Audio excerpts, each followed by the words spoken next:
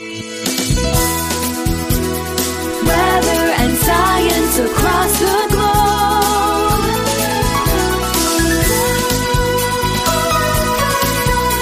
The Weather Jazz Podcast.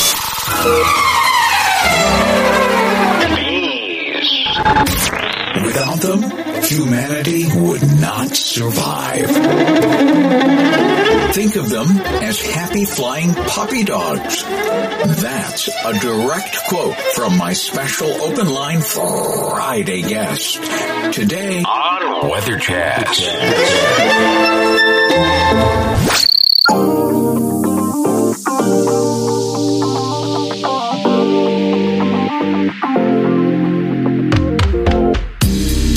Welcome to Weather Jazz, a world audience podcast about anything and everything, weather science, earth science, and a whole lot more. And I am your host and the creator of the Weather Jazz podcast, Andre Bernier. I'm the senior meteorologist on staff with WJW Television in Cleveland, Ohio. And yes, we made it, everybody. It is Friday. As I always like to emphasize, Friday's always been one of my favorite days of the week. Wrapping things up for the week. Even when I worked weekends, Fridays was always a very special day to me for some reason. Well, I was born on a Friday. I guess that has a lot to do with that. But Friday just seems to be one of those days that everybody seems a little happier that it is here. Whatever your work situation is and whatever your work week is like, let's all enjoy Friday. It's Open Line Friday. This is episode number 306 for Friday, March 11, 2022. Well, we have a system coming into the Ohio Valley. That's going to make life very, very interesting for those that wake up on Saturday morning in various places like Fort Wayne, Findlay, Ohio, Akron, Canton, Cleveland, Ashtabula, Buffalo, Erie, and points northeast. Another round of snow coming our way. And that will do a lot to keep us pretty close to the seasonal average for the date. We'll see where we end up on Saturday afternoon when things really start to wind down. A little clipper system on Sunday for those of you in the Ohio Valley. We'll watch that. I don't think it's going to add much to the snow total, but it's certainly a visual reminder that we are still, in fact, in the month of March. So there's a quick little weather update for you as we head into this weekend. Well, as I mentioned at the very, very top of this program today, I have a special guest. I've known him for about 4 decades or so, and he certainly has had an interesting seed planted when he was in the Scouts long ago. I'm going to let him tell the story, but essentially it has to do with beekeeping. And obviously he has just started a brand new hive in the place that they are living currently. And it's truly a fascinating, fascinating story. So coming up right after the break, we're going to meet a gentleman by the name of Neil Manasse. He lives in Northern Virginia and relocated from Ashburn, much closer to the Washington, D.C. area recently, and has now moved out into the country in northern sections of Virginia and started a beehive and essentially followed through on a seed planted a long, long time ago. I'm going to let him tell you the story and a little bit about beekeeping. Now, understand that there are an awful lot of folks who are afraid of bees, and there's really no need.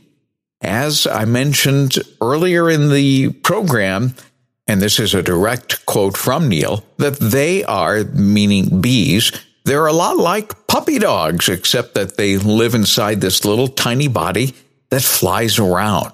I'm going to let him explain to you not only the benefits of bees, but also the docile nature of bees and how those bees simply could not have evolved. They were designed in a grand scheme. I know you're going to enjoy the conversation. That's coming up. Don't go away. We're going to have that conversation with Neil Manasse from Northern Virginia coming up.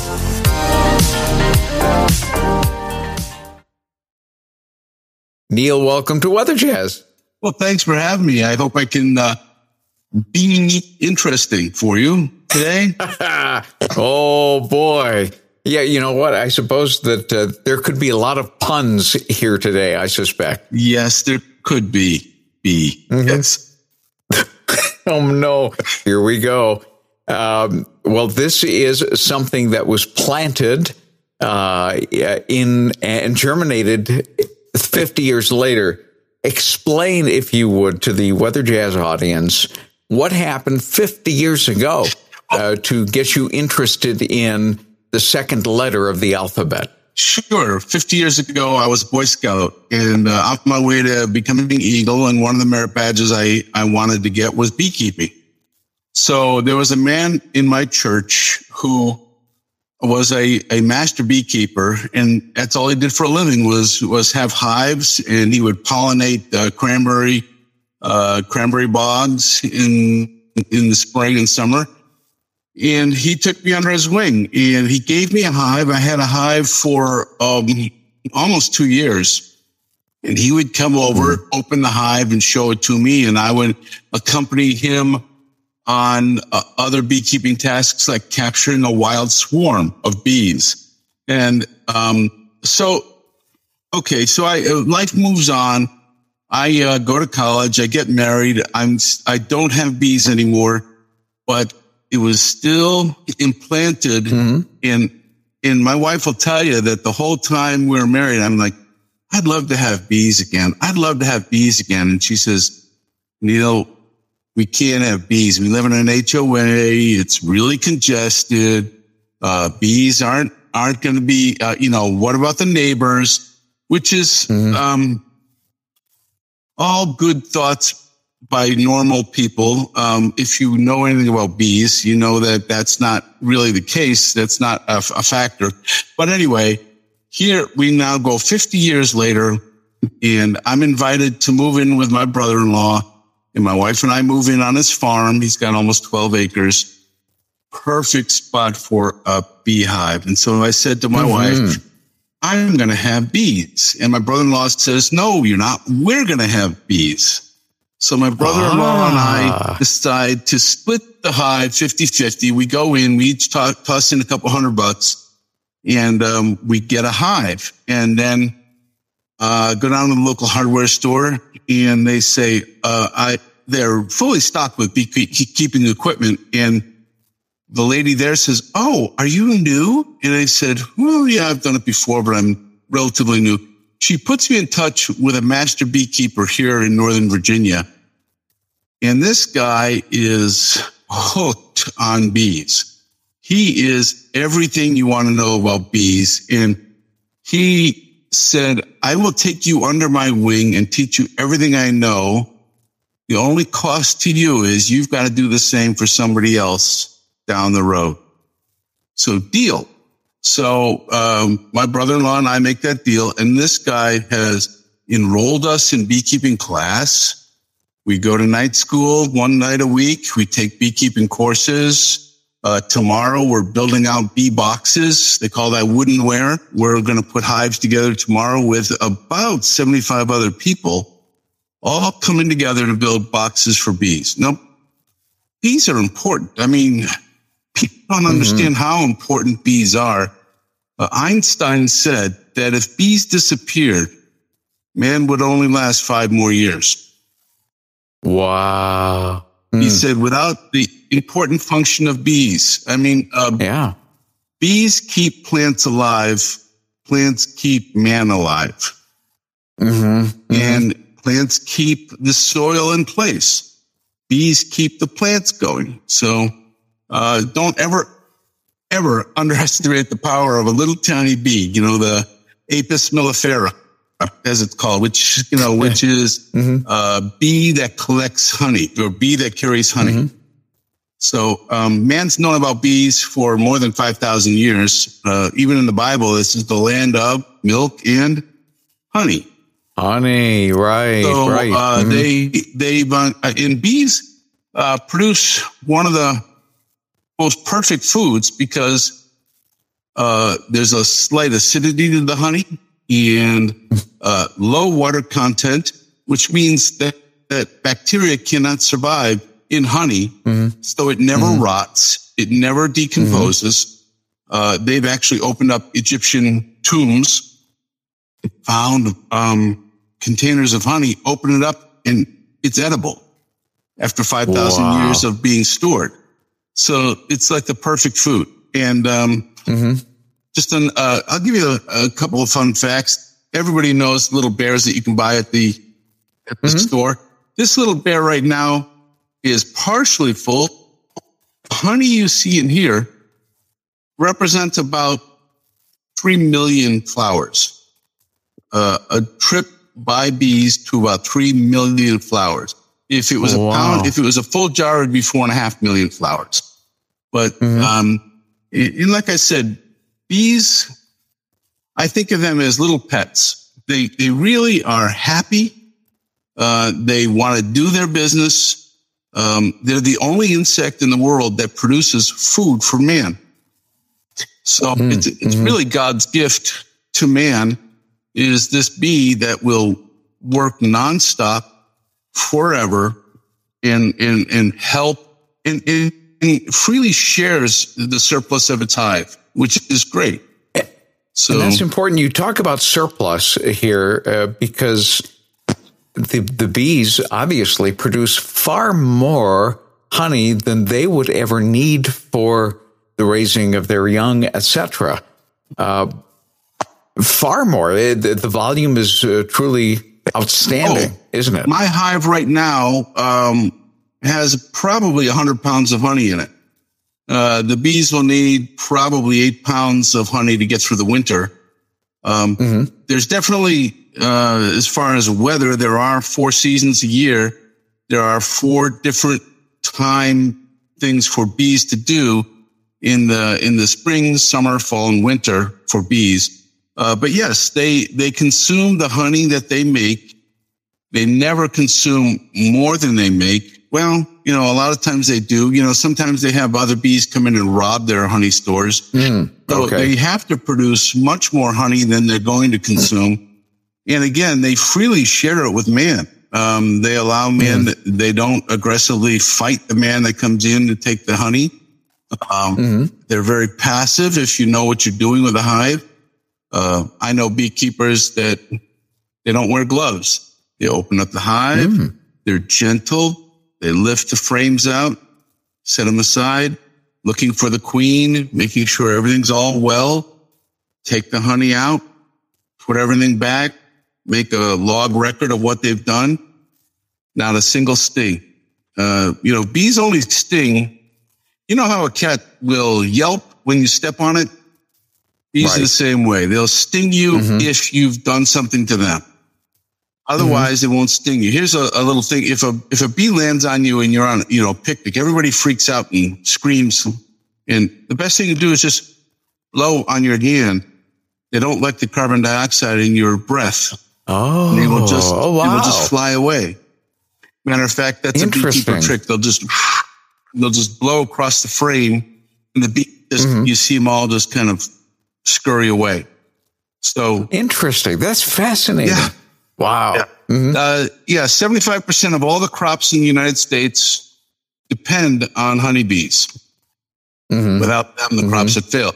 You couldn't eat an almond without bees involved. The almond growers, if without bees, there'd be no almonds.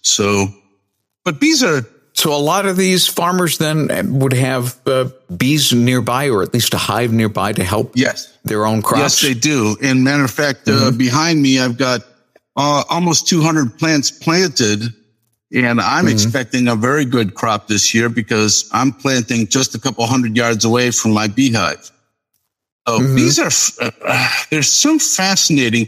The more I learn, the more I know that people talk about intelligent design. Well, take a look at the bee, and there you have your intelligent design. This is not happenstance. This is absolutely, they see ultraviolet light.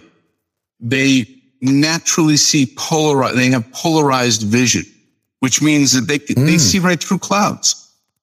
So when they find a food source, they have little hairs on their eyes, and the hairs on their eyes act like a little sundial.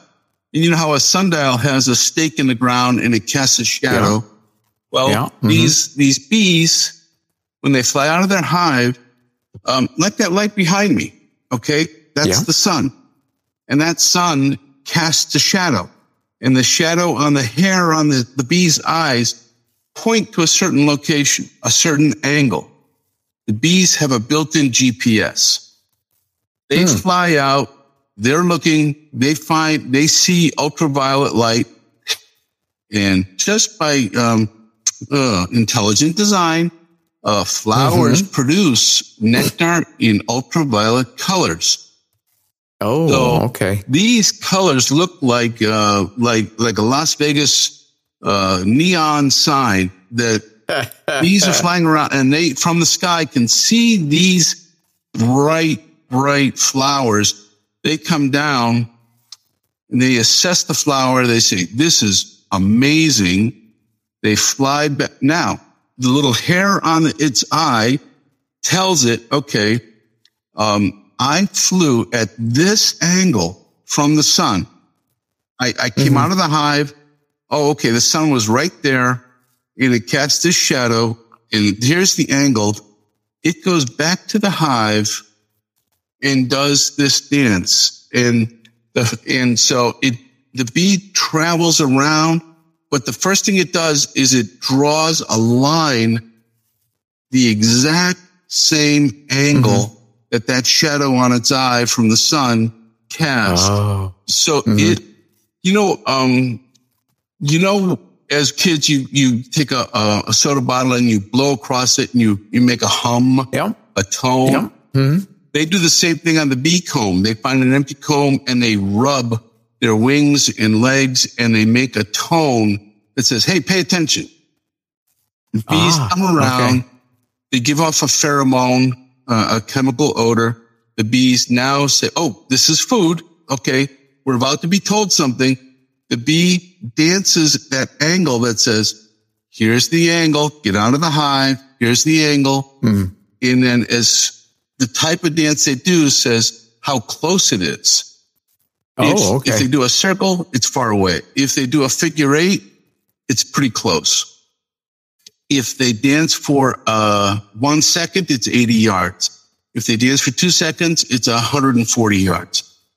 So they have a perfectly timed dance because their GPS says, "I know where it is, I know how far it is, and I know what it is, and I know the quantity of what I found when I got there." So if it's very interesting. If you do an experiment, you take a little drop of honey and you put it on the back porch and you put a plate out and you put a drop of honey on there. And you watch. A little bit later, a bee might land on that, take a sip, fly away. 10 minutes later, there's 3 bees there. 10 minutes later, there's 20 bees there. They're all flying back, giving that little dance, giving the GPS coordinates, and the whole troop is dispatched to go get that honey. It's fascinating. Now, that has to be done in fairly short order because obviously the sun angle will change with time during the day. Do they take that into account somehow? They do.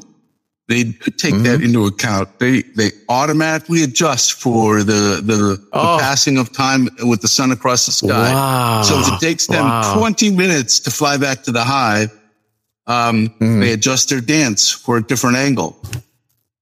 Always told, this is how you have to fly right now. Get out. And so a beehive will have, in the peak of the summer is the strongest when the hive is the strongest. It'll have 50,000 bees, up to sometimes 60,000 bees. 95% of them are female.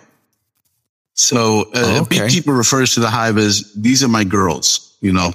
They're all female. There's only one very important female. That's the queen. She lays all the eggs of the hive.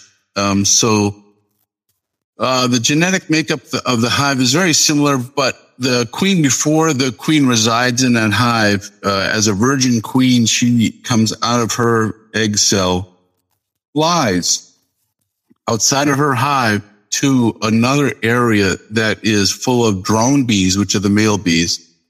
She mates with several of the drone bees, collecting what she needs from them to make all the eggs for the hive. So that way she has the genetic diversity the hive requires. Okay. Otherwise it'd be, everybody would be a clone of this. Every bee would be a clone of itself, and the hive couldn't survive. It would collapse. So anyway, the queen is responsible for all the egg laying. She can lay up to 2,500 eggs a day in the summertime.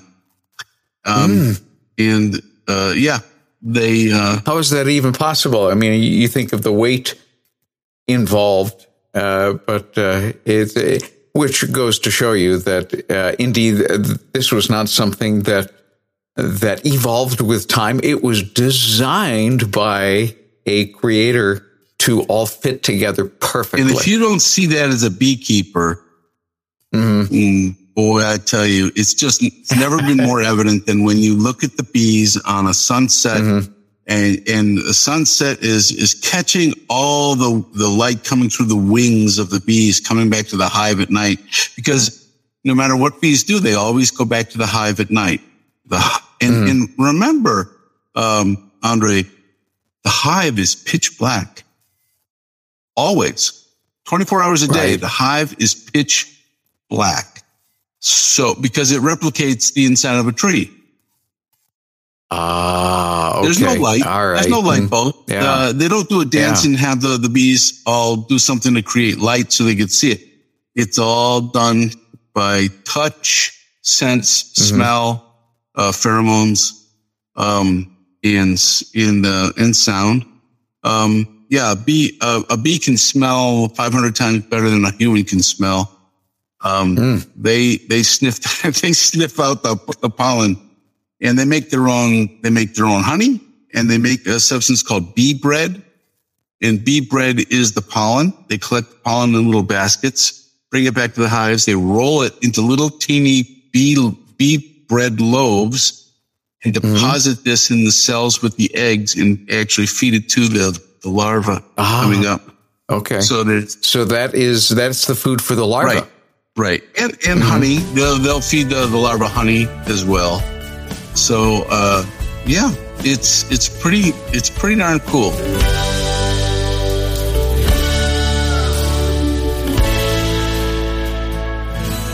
We're going to stop our conversation right here, but we'll pick up with that conversation in part 2 on Monday. That'll be episode number 307, our wrap-up with Neil Manassa and his adventures with beekeeping and a brand new hive. And we'll try to keep up with him during the year and periodically have him back, and we'll see how things are going in the hive and also his garden. Neil keeps a rather productive garden, and by the way, their gardening season is going to start up a little bit sooner than here in Northern Ohio, so it'll be fun to see what is coming out of his garden. I'm going to put some pictures on Weather Jazz episode number 306 of some of the plants that were going in the background as we spoke on Zoom earlier today. You'll see what he's got going on, along with some of the seedlings that are beginning to propagate in his basement and soon to find a home in the garden. Well, I hope you enjoyed today's episode all about bees, and we'll find out even more about bees on Monday. Again, a follow-up coming up on episode number 307, which I will release on Monday afternoon. But right now, it's Friday, which means I get to brag on everybody that makes Weather Jazz what it is. Those of you that support Weather Jazz make Weather Jazz what it is because of all of the tools that I get to employ in making this program sound very, very interesting. All right, special thanks to all of you that continue to partner to support Weather Jazz. They include, in the state of Ohio, Dale Osborne, Will Antonia Krause, Christine Barnes, and Rose Moore. In Florida, Bill Martin. In Vermont, Victoria Singer and Kian Galunas. And in Tennessee, Andrea Rich. There's always room for more of you who would like to partner with Weather Jazz to make it what it is. And if you'd like to join the crowd, just go to the support tab on weatherjazz.com. Not only will you see that list of names that I just read, but also how you can add your name to that list. I would love to have you come on board. In fact, one of those things that my supporters enables me to do is to keep the Weather Jazz Audience Podcast Connect line open. And that number is 234-525-5888. It's there so that you can call and give me a topic suggestion, a question that you have, or simply just to say hello and let me know how it is you listen to Weather Jazz and what you like about the program. I would love to include your audio, so think about calling the line and leaving me a message sometime in some way, shape, or form. You can also reach me via the email address weatherjazz@yahoo.com. If by chance you are listening to Weather Jazz via one of the many podcast apps out there, remember to subscribe so that way you're automatically downloading every episode as I make them available. By the way, if you're in the Cleveland, Ohio area or plan to visit or simply traveling through, you can catch my 5 and 6 p.m. weekday weather segments on WJW Television, Fox 8, or online by clicking on the Watch TV tab at weatherjazz.com. Just remember, we are on Eastern Standard Time right now, but that's about to change. This is the weekend where all of our clocks move ahead 1 hour, spring forward, so that on Sunday morning, if you're heading off to church, you won't be late. You'll be right on time. Spring forward 1 hour before you go to bed on Sunday as we head into daylight saving time. So join me on Monday, episode number 307, which will be the follow-up to the conversation that we began today with Neil Manassa right here on Weather Jazz. Stay safe, everyone. Keep the snow shovels handy. And perhaps soon, those snow shovels will start collecting dust as we head into the gardening season. Take care. See you Monday. Weather and science across the globe.